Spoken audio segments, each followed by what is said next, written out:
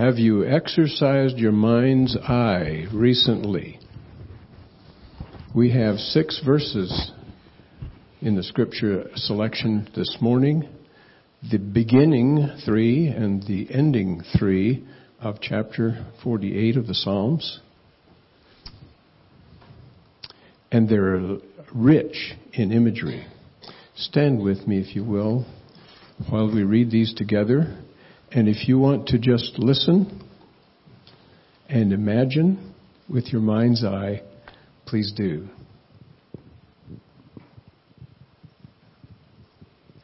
Great is the Lord, and most worthy of praise.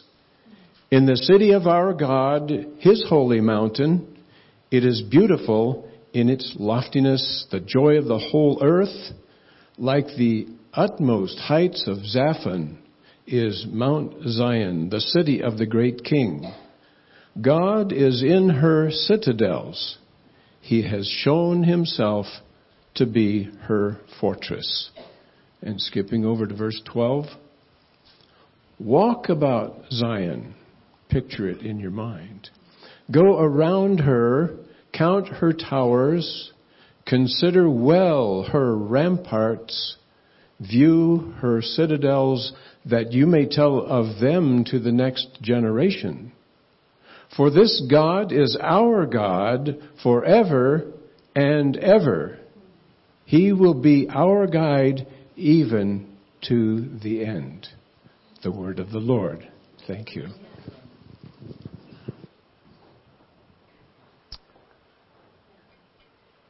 Thank you, Gail. Before I get into this today, just wondering if any of you might have a word of testimony from what you experienced this week in our revival services, because I think that happened. Anyone? It's been a tough day to get you guys to respond already. This is always a psalm, and especially the last 3 verses. Was it? Yeah, 12 through 14. Yeah, that Gail read have always kind of intrigued me. You know, there are some things that we have to be familiar enough with to know well, like my wife's voice. When Julie calls on the phone, I don't have to say, "Who is this?" Right? Wouldn't be good, probably, if I did. Although, I have to tell you a little story about her. She used to walk when we lived on the coast, she would walk across town. It was maybe a mile to the church at the end of the day, and then she would ride back home with me. And she would call to let me know she was coming so that I would be there when she got there and could give her a ride back home. So one day she called the church, thought she called the church, and said, "Honey, I'm coming. I'm walking. Would you pick me up and take me home?" And somebody on the other end said, "Yes." She got to the church and I wasn't there, and she was wondering, why in the world did he? I'd gone to one of the high school soccer games, and we got home that night and we're talking, and I said, "You never called me." We're still wondering who the guy on the other end was. And if he's still waiting for her to show up so he can take her home, I don't know. We better be familiar enough with our spouse's voice to know them well. Remember when we were kids, you had to learn to tell time. Now with digital stuff, that's not as important. And that was a process, wasn't it? You kind of, over time, you learn to read the face of the clock and what the hands meant. We have a tendency, if we've lived in a home for very long, to be familiar with the layout, and most of us can get up in the dark and navigate our way through the rooms, and unless, the dog is asleep on the floor and you step on her, or somebody moved a chair, why, you can do so unharmed in the dark because you're familiar enough with the layout of the house to know it well. If you operate an automobile, hopefully you're familiar with enough, at least through practice, to know what all the little gauges and now, this is just my own thing, but there's a vast majority of people in Colorado that don't know what the little stick on the left side of this column is for, and I try to help them with that. But we need to be familiar enough to know well how the car operates and even to know the rules of the road, because if you haven't grown familiar and know them well, you can get in trouble with the guy who has lights on top of his car, right? And I think that's what this psalm is about, and we're going to dive into that this morning. See, I believe that physical structures that are talked about in this psalm, physical structures represent spiritual characteristics. The psalmist is using the physical to represent the spiritual. Even though these verses do speak of actual physical features or structures, they are intended to represent spiritual qualities or characteristics. Now, my message is going to focus on verses 12 through 14, but I had Gail read the first 3 verses because they're an example of what I want to speak to. In verses 1 through 3, the psalmist is talking about the holy city, Jerusalem. He refers to it as the city of our God, His holy mountain, and the city of the great King. Although you could lay that over maybe on heaven someday as well. Again, just kind of using physical to represent the spiritual. And it says that God, in verse 3, God is in her citadels. Those are actual physical structures. But then the psalmist says, He has shown Himself to be her fortress. So God is in her citadels, but He has shown Himself to be her fortress. Not something that's made out of huge blocks of stone, but God Himself is her fortress. Even though speaking of man-made defensive structures, the psalmist is saying that the holy city's protection in reality comes not from those structures, but from God Himself, whom they cannot see.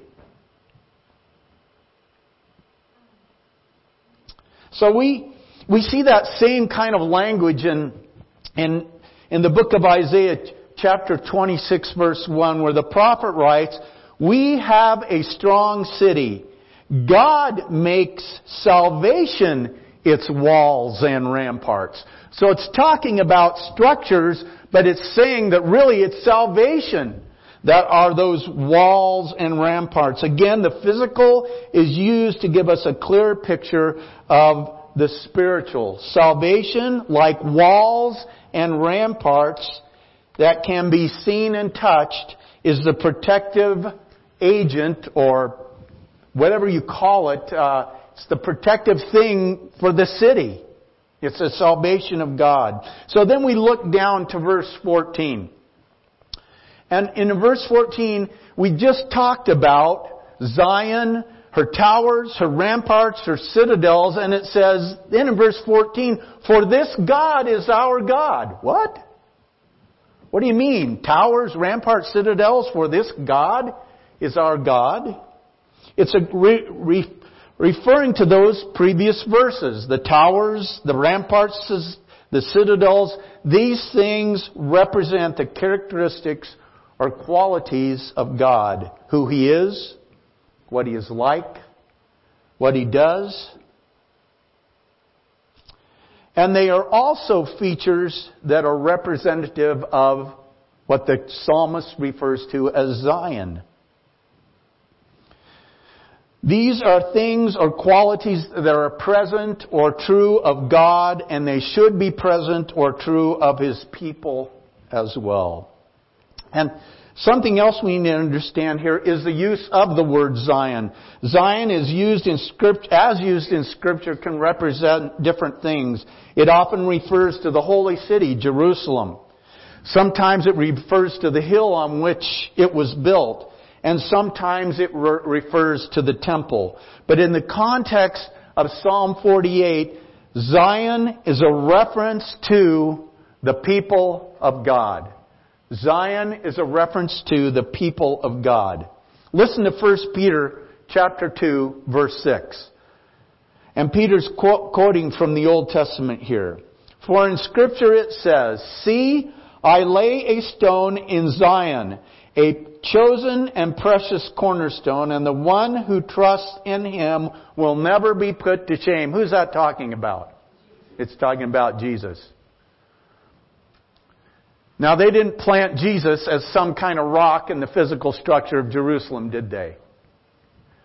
When we talk about Zion and Jesus being the cornerstone, we're talking about Him being the bedrock, the cornerstone of His people, the church, God's people. Zion refers to God's people. And it says in this psalm that our responsibility as God's people is to walk about. That's what it says in verse 12. Walk about Zion. The instruction in this passage is to walk about. It says to go around, to count, to consider well, to view. And we are to do this, to do those things, so that we can tell what we see and experience to the next generation. The picture here is that of one walking about the city or going around the outside of the walls and looking it over.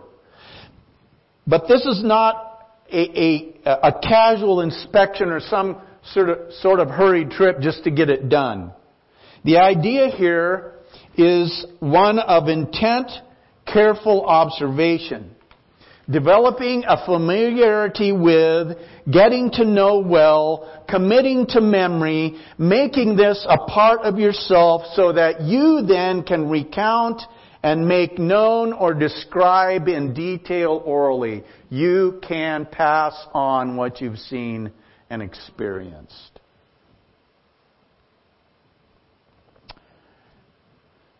Have you ever took someone to a place where you grew up? Or to grandma's house, or to a favorite spot. And you're able to share this place with someone and tell them all about it because this is a place you love or love to be and you know it well. When I first met Julie, let me step back a little. My mom died when I was a sophomore in college. I met Julie when I was a senior. And she was only a freshman. Yeah. Ew. And when my mom died, our family, kind of blew up. My dad packed his bags and went home to Florida to be with his people. And he was gone for a year or so. And when he came back, he lived in this little dingy basement apartment. So we didn't really have a home anymore to go back to. The home we grew up in was gone. And then I meet Julie, and I don't remember the first time she took me home, but I know there was the first time that I went to the farm in Grandview, Washington. And I got to experience the place where Julie had spent a lot of her growing up years. And this is a place she knew and loved and was completely familiar with. And so, I got a tour of the house.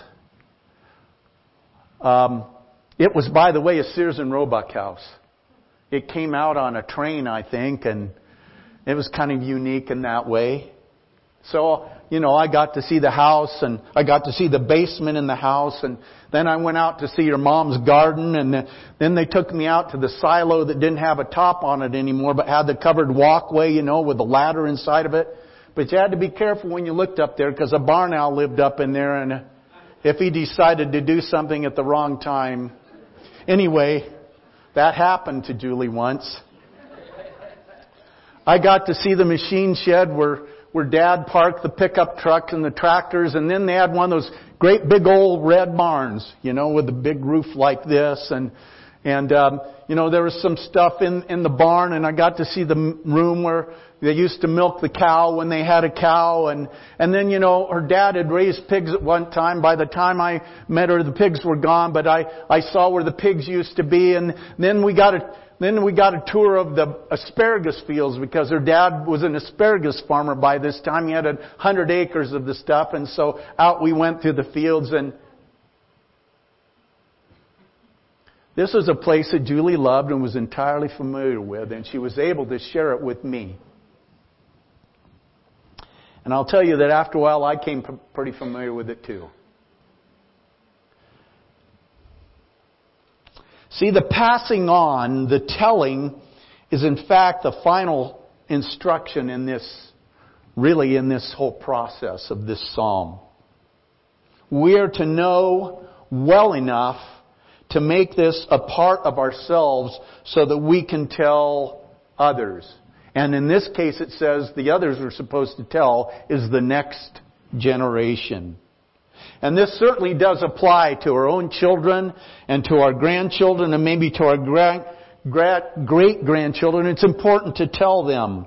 But in the sense that this instruction is to the corporate people of God, to Zion, the church, then the next generation would apply to those who God is working in their hearts. They're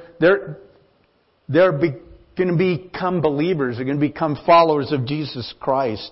It's those whose hearts and minds are open to the gospel and your own testimony, and to those who are new to the faith. Those are the next generation in the church, be they 5 or 95. In fact, that's at the heart of what we're called to do as the church. We're supposed to reach a new generation. And then we're supposed to tell them and instruct them with that we know so well that it's become a part of us, so that they in turn can walk about and go around and count and consider well and view, and then tell the generation that will follow them. It's a process that's supposed to go on and on. Which brings us then to those things that we're to observe so carefully and know so well. What about God and the church do the towers and the ramparts and the citadels represent? Well, the towers represent vision. The towers represent vision. Towers were located at strategic places in the wall because they were vantage points for vision. We're to count the towers to understand God's vision for us so that we can share in and pursue that vision. Do you think God has a vision for us? Do you have a vision for our church? I mean, do you have a vision beyond where we are today? I think this is vision for where we are today, but towers are meant so you can look out here somewhere, right? Charlie Shedd once wrote, "Lord, help me understand what you had in mind when you made the original me." God has something in mind for all of us. It's His vision for our lives. Our vision then comes from what God has in mind for us. The difficulty is that too many people in our world do not know that God has them in mind at all. The only vision they have, if they have one at all, is shaped by the world. And by the world I mean the surrounding spiritual atmosphere that, as Eugene Peterson puts it, erodes faith, dissipates hope, and corrupts love. That's where their vision, if they have a vision, comes from. It's a system of thought that includes human thinking and intelligence, clever and appealing logic, competition, creativity and resourcefulness. If that is the basis of your vision, then you are viewing from the basement. There's an example of that in the Scripture. Now, I think it was made reference to by Nathan this past week. Remember when the first time Israel came to enter the Promised Land, Moses sent out 12 guys to spy out the land. And you know, when they came back, there were 10 guys that were looking at things from the basement. Right? Oh, we can't do this. There are giants. There are fortified cities. That's pretty limited vision. That's what they were seeing. Thick walls, big, tall, strong guys. We can't do this. There were 2 guys who were looking at things from the tower. They were looking out here, and here's what they said. God said we can do this, we can do this. God said we can do this, we can do this. Look what lies before us. I mean, it is truly a land of milk and honey. I mean, they even brought back evidence of it.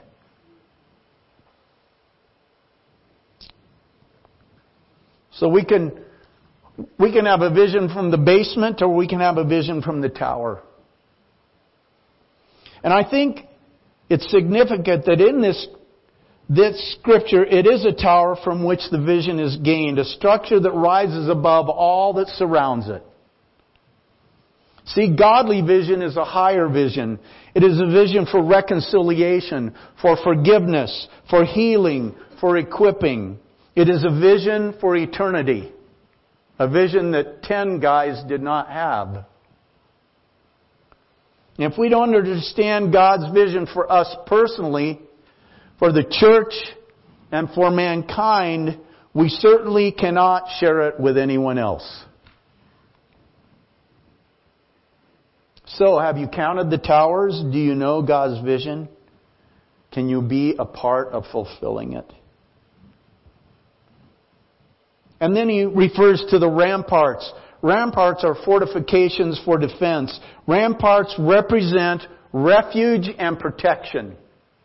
Ramparts represent refuge and protection. The psalmist in Psalm 73 verse 28 says, "But as for me, it is good to be near God. I have made the sovereign Lord my refuge." Where do you turn when the bottom drops out of your life?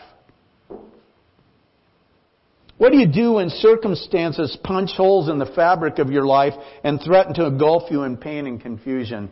And there's all kinds of things that we face that might fit that description. You've lost your job, the one you thought you'd have forever.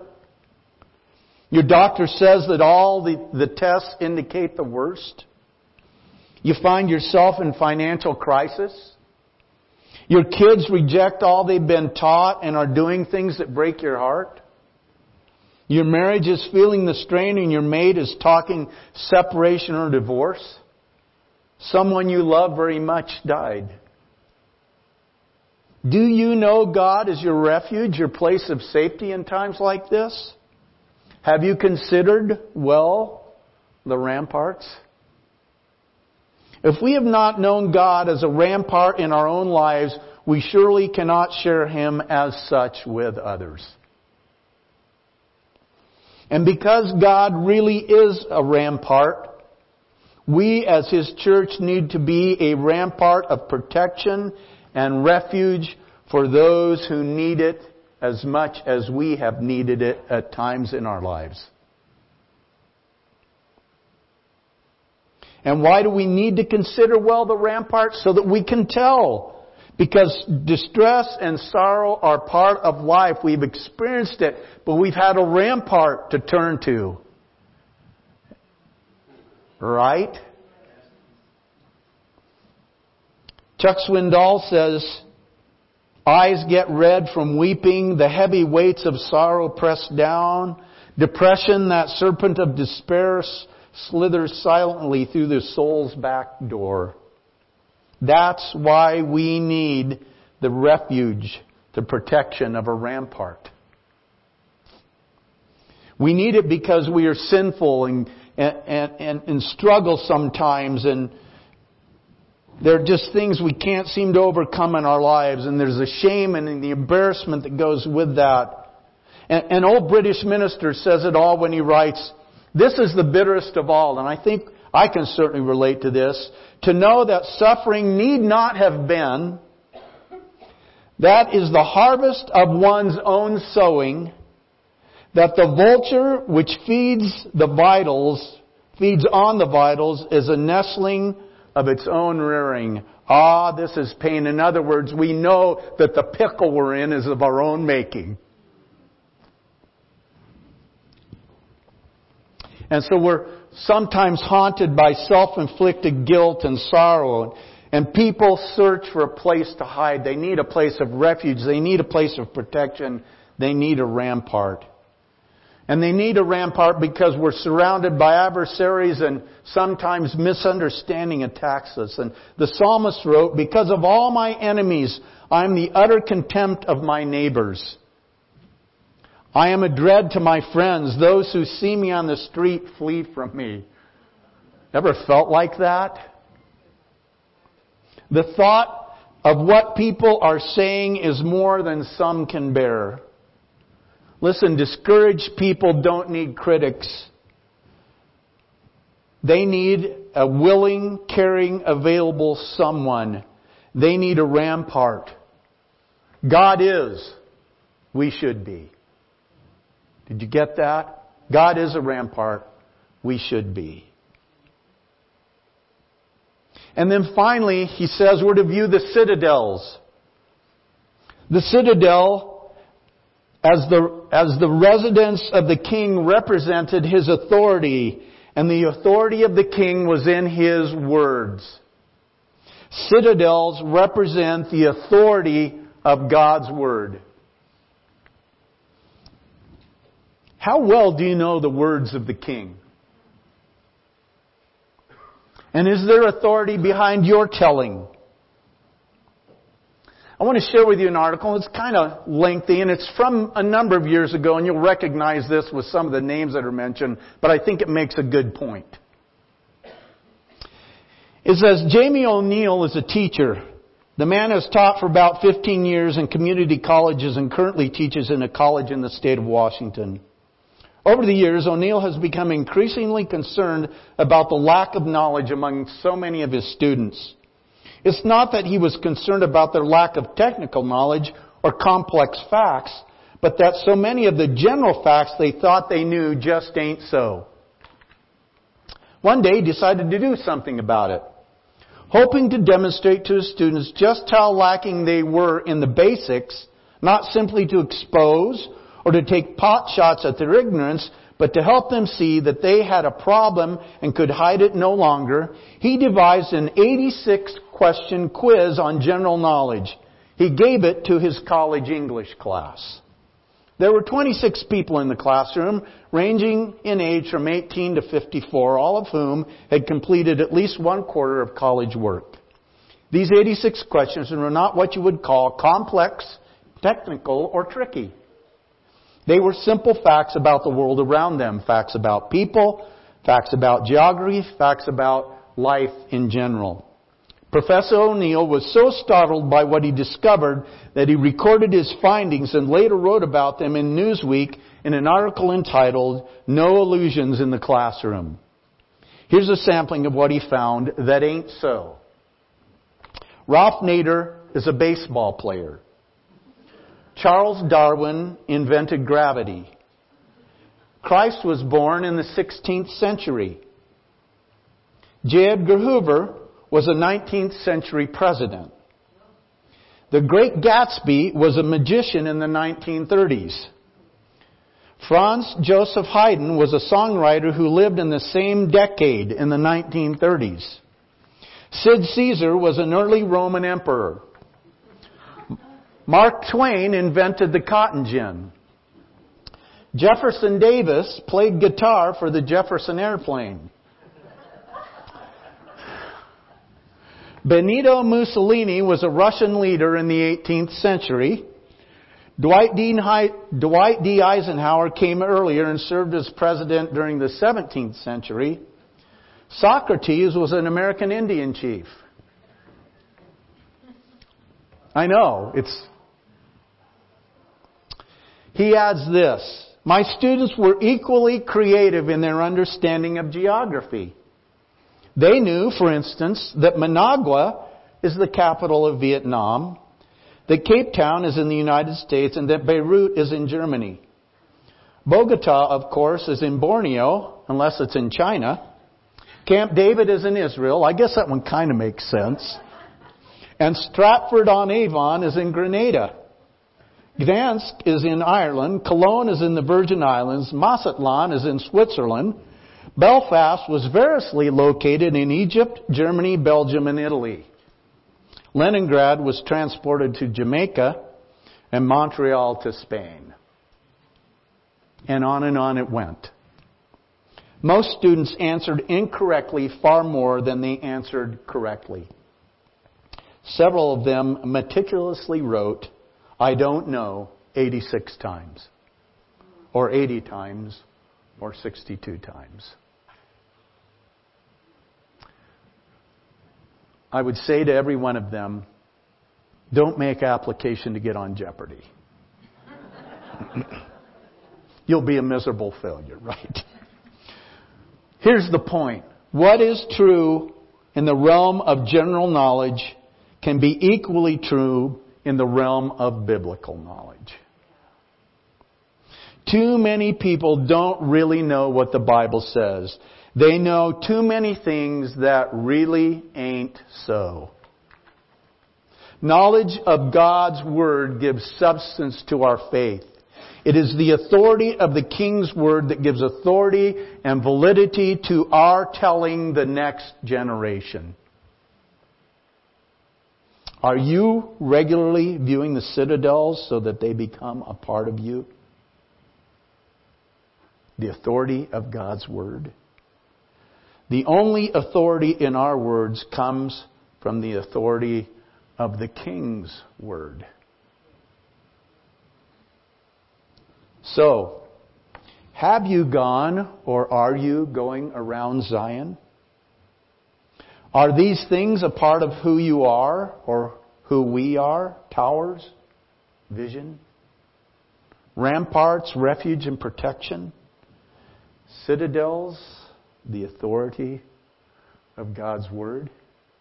They should be. They should be. We're going to partake of communion, and if we could have those who will be serving us, go ahead and, as soon as you can, gentlemen, come forward and begin distributing the elements.